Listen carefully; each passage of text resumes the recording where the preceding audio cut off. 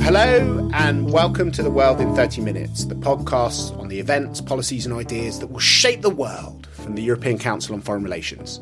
My name is Mark Leonard, I'm Director of ECFR, and we are back now for one of our special series on 1989, what happened then and what it means for the future. And I'm particularly happy to be talking today to Sylvie Kaufmann, who is the editorial director of Le Monde and a columnist there, as well as for the New York Times. And she has gone back to 1989 in a series of quite extraordinary articles for Le Monde, where she looks in depth at some of the big shifts that have taken place over the last 3 decades. And I'm hoping that we can go into some of these big shifts that resulted from 1989 from before. And maybe, Sylvie, we can start by you telling us where you were in 1989 before we go into these big turning points. In 1989, I was Central Europe correspondent for Le Monde. So I was really there on the ground in Poland, spent a lot of time in Poland in 1989 and in Hungary and in the Czech Republic, in Czechoslovakia, what was then Czechoslovakia, of course. And I have a particularly vivid memory of June 4, 1989, which was the day of a semi-free election in Poland, which resulted from the roundtable negotiations between Solidarność and the Communist Party. And that event on June 4 really, I think, started the whole big shift and the collapse of the communist bloc. Obviously, everybody remembers the fall of the Berlin Wall on November 9, but I think June 4 in Poland was crucial. And ironically, it was the same day as the massacre in Tiananmen Square in China. So that was, I think, a very important day in 1989 in many respects. So looking back now on the last 3 decades and having gone through all of these interviews that you've done for Le Monde, how important a turning point do you think 1989 was in history, and what do you think the different dimensions of it were? I think it's not only 1989. I think we have to take the sequence of events between 1989 and 1991, December 1991, which is the end of the Soviet Union. And those roughly 2 years were a major turning point for the world, but particularly for Europe. And there was such an acceleration of events, everything happened so quickly and so surprisingly that I think at the time the impact of the events was not felt, the extent of the changes that they would bring, the consequences on all aspects of our political, economical and diplomatic life, I think couldn't really be analyzed in real time because it was just so extraordinary.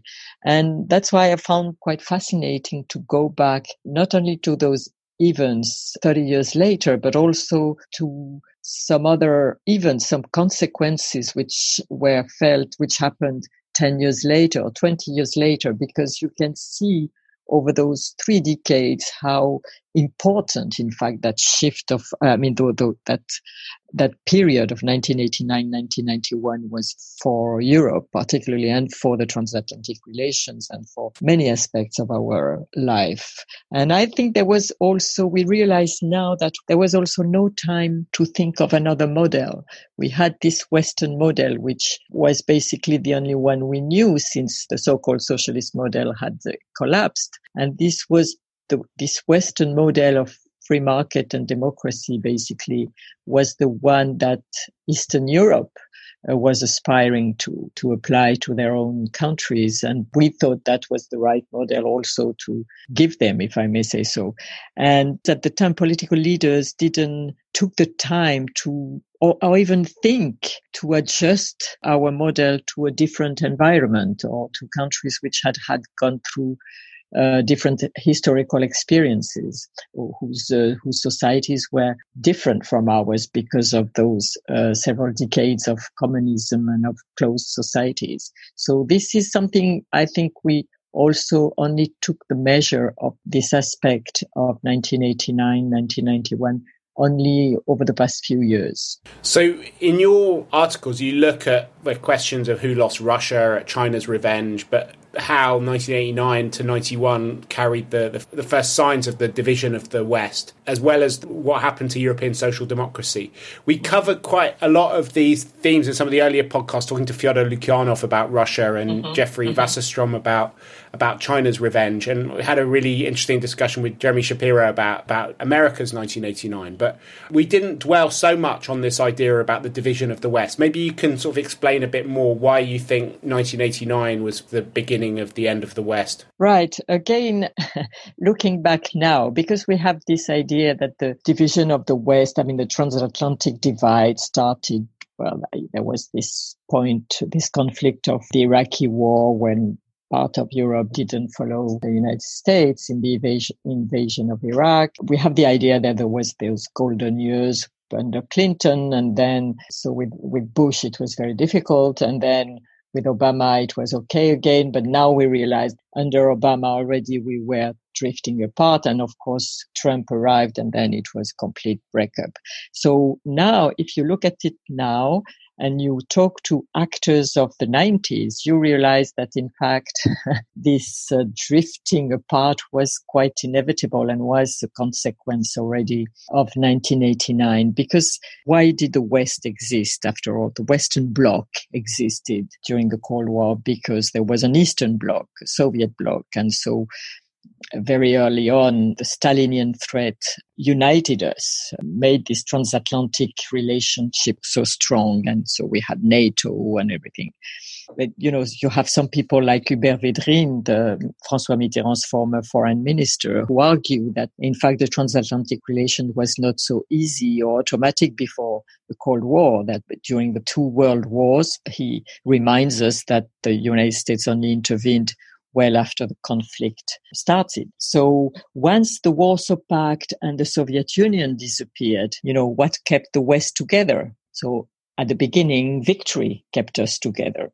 But, this sense that our model and our ideology had won the Cold War. But in fact, we didn't have that common threat anymore to hold us together. So in the first few years after 1989 and the collapse of the Soviet Union, the Western allies together made a remarkable job of negotiating with Russia how to shelter nuclear weapons, which were stored in Ukraine and Kazakhstan. We have forgotten how dangerous the world was at that time.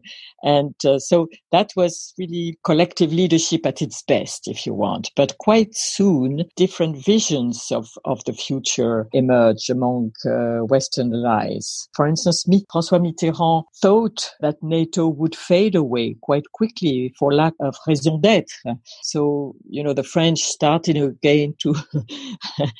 again their old dream of a European defense, but they found quickly also that, in fact, America was naturally inclined to strengthen its domination. And that was also the German view to support this. Helmut Kohl was very much in favor of this Atlantic strengthening. So Mitterrand, in fact, underestimated the American determination to give a new role to NATO. And so you could see, in fact, already in the 90s, those differences emerging between some Europeans and America. So it was the first time when NATO was declared brain dead in 1989. In a way. But things were told more diplomatically at that time, yes. It was more subtle and nuanced, yes. But then came 9/11, and I think then it was already less diplomatic. That's also revisiting 9/11 now is also quite interesting, because we have this idea that 9/11 was this extraordinary moment of Western solidarity and unanimity, which it was immediately after it happened. Your newspaper, in fact, was the centerpiece of that when you declared "Nous sommes tous américains." Right. Yeah. That headline, "Nous sommes tous américains," which surprised many people because Le Monde was always easily all over the United States. So that was, I remember, in our newsroom, it was very heartfelt solidarity for America. And that was our editor at that time, Jean-Marie Colombani, who wrote this piece with the headline, "We are all Americans." And we were all in unanimity about this. But In fact, now when you talk to people who advised Jacques Chirac at that time, and also the French ambassador in Washington, François Bujon de l'Etang, who is now retired, but who has very vivid memories of that period, of course, you realize that the French, for instance, quite quickly sensed, and that's probably Jacques Chirac's instinct particularly, and his experience. He realized that the Bush administration was already thinking about Iraq and about Saddam Hussein, because Jacques Chirac went to visit Bush just 1 week after September 11. It was a bilateral visit which was planned well before, and the French asked the Americans, "Are you sure you really want us to come now, because it's a difficult time for you?" And Condi Rice and Bush said, no, please come. We need friends in time like this. So in September, we still had this really strong solidarity. It was at that time, the only time that the Article 5 of the Transatlantic Charter was invoked. It was by the allies to help to support the United States after 9/11. So, but quite soon, in fact, Chirac went back in December to Washington, and he went to see Bush in the White House. And there he realized they had a quite difficult conversation, in fact, when Chirac understood that the Bush administration was going to go into Iraq. Or that was the plan already. And he tried to warn them. He said, be careful. These are very difficult, very fragile balances in the Middle East.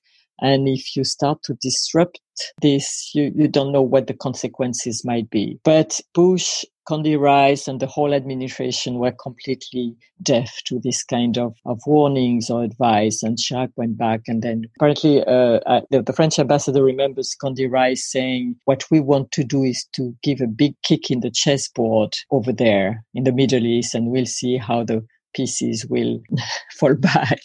And so obviously we've seen how the pieces fell back. And that was, there was this very big division within Europe and between parts of Europe and America during the Iraqi war. That France and Germany went one way, and several other countries went the other way, supporting particularly the UK and the new democracies of Central Europe. So that's another consequence of 1989. In fact, that's this division of Europe over Iraq. And in fact, Europe was not so much divided over Iraq. It was divided over the United States, and who would trust the United States so much that it would support this adventure in Iraq, or who would trust them enough. So you think this division between new and old Europe is something which was created by 1989? I think so, because the Central European democracies were, and we can still see it actually at the moment, we're so grateful to America to have helped to liberate them in 1989 that many of them thought that they had to follow. Not only that it was their duty, but it was their instinct to follow America. And it's quite interesting that the current Czech culture minister, who is also a former foreign minister, Lubomír Zaorálek, very recently gave an interview last month, actually, where he says, we made a terrible mistake in 2003. We followed the United States into Iraq. That was a mistake.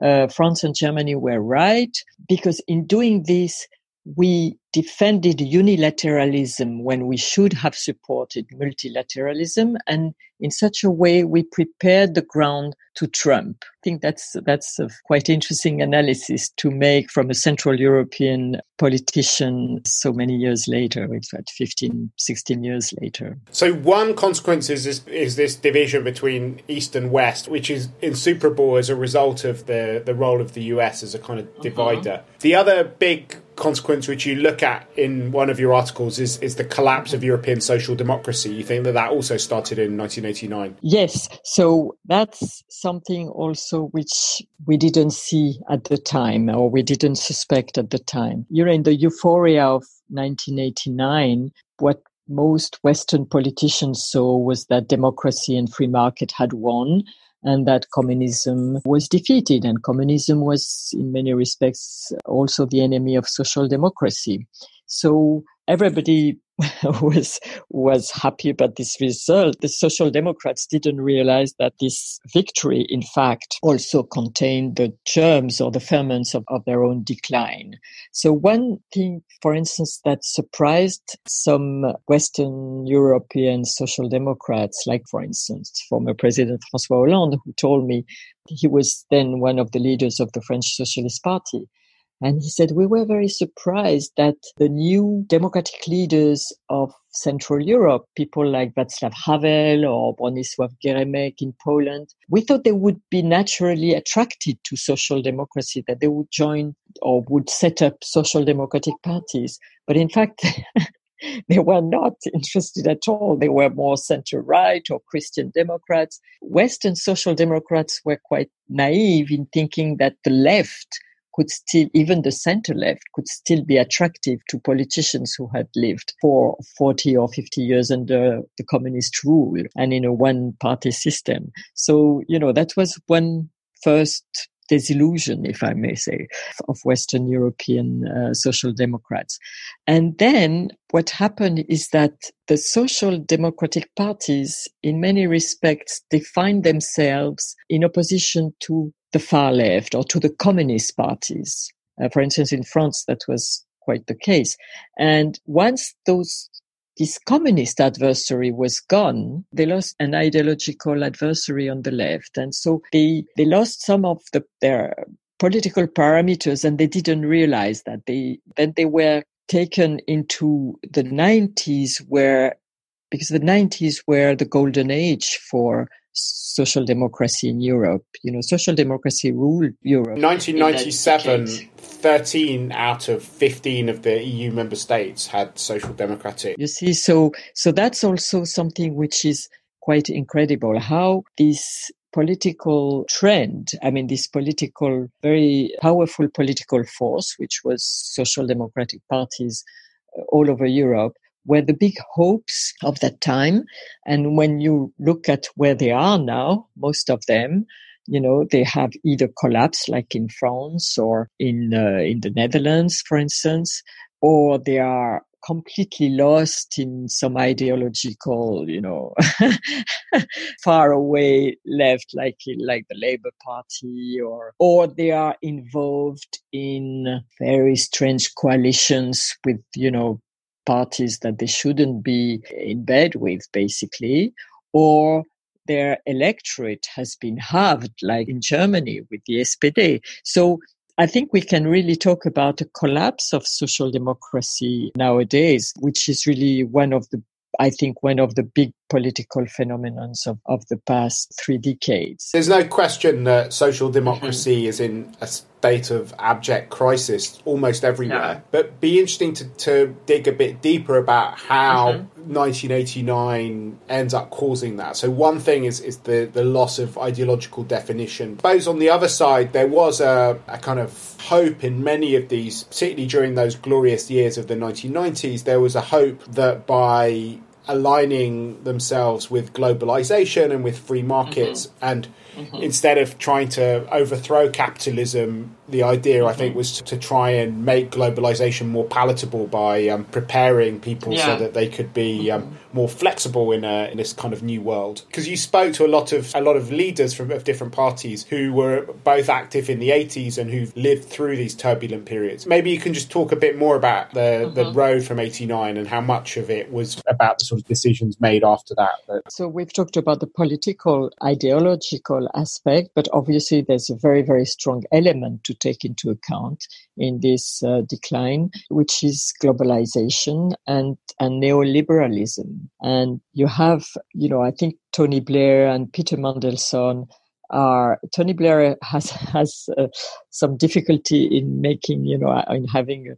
some retrospective or self-criticism at his experience. But I think Peter Mandelson, has really given it a lot of thought about this decline. And he agrees that confronted with this neoliberalist trend, the labor movement or the social democrats in Europe didn't make enough of a political effort to redefine themselves and to try to find a new way of making globalization more equal or more adjusted to their political ideas. There's the Swedish former Prime Minister Ingvar Carlsson, who I think has a very useful self-critical look at the Swedish experience. And he says, we so strongly believed in our model, in the Nordic model, because it had been so successful, that we didn't realize really how far neoliberalism was taking us. And we underestimated the political force of neoliberalism. That was a grave mistake, he says. We didn't realize fast enough how the inequalities were being deepened. And also Josep Borrell, who was a minister of the Spanish socialist government in the late 80s and 90s, and who is now the high representative for external policy he told me about a memory he had of a European, when he was finance minister or economy minister of Spain. And in Brussels, there was this ministerial meetings where they discussed liberalization of capital for the free movement of capital. And France and Spain put a condition to this. They said, yes, we will go forward with this if we keep the possibility of fiscal harmonization and if we can still tax the capital. Most of the other countries, particularly Germany, were against. In the end, France and Spain gave in, and Josep Borrell sees this as a turning point because he said we gave up the possibility of taxing capital. And this is one of the bases of social democracy. It's your ability of taxing the capital.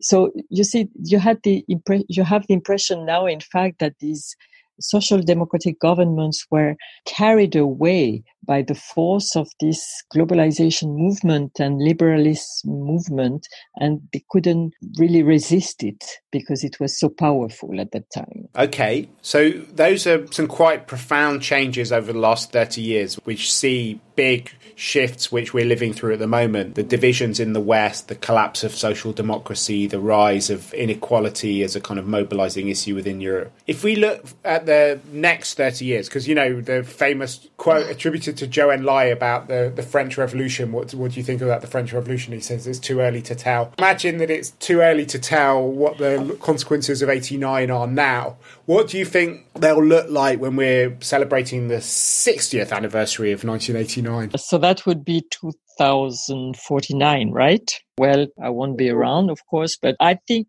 2049, it will be all about China because it will be the centenary of the People's Republic of China. And of course, Xi Jinping also will not be around, but I thought he was going to be president for life, so he might very well still be around.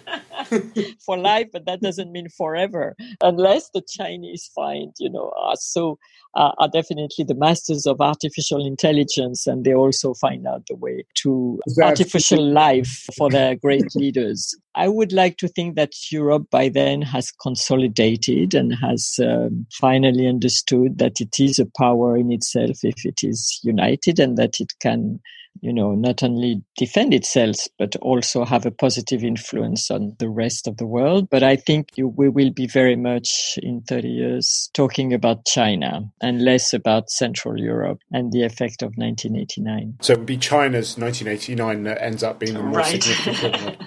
So maybe just to finish the podcast, we always end our podcast with the bookshelf segment. Obviously, any self-respecting person should have your 4 articles on their bookshelves, and we'll put links up to them on the website. But are there any books or articles or films that you think are really worth going back to if people want to understand the kind of long tale of 1989 for Europe? There's a book which I have been reading because it came out just as I was writing this and working on this. It's a book by Andrei Kozyriev. Kozyriev was the foreign minister of Boris Yeltsin. The book is called The Firebird, The Elusive Fate of Russian Democracy.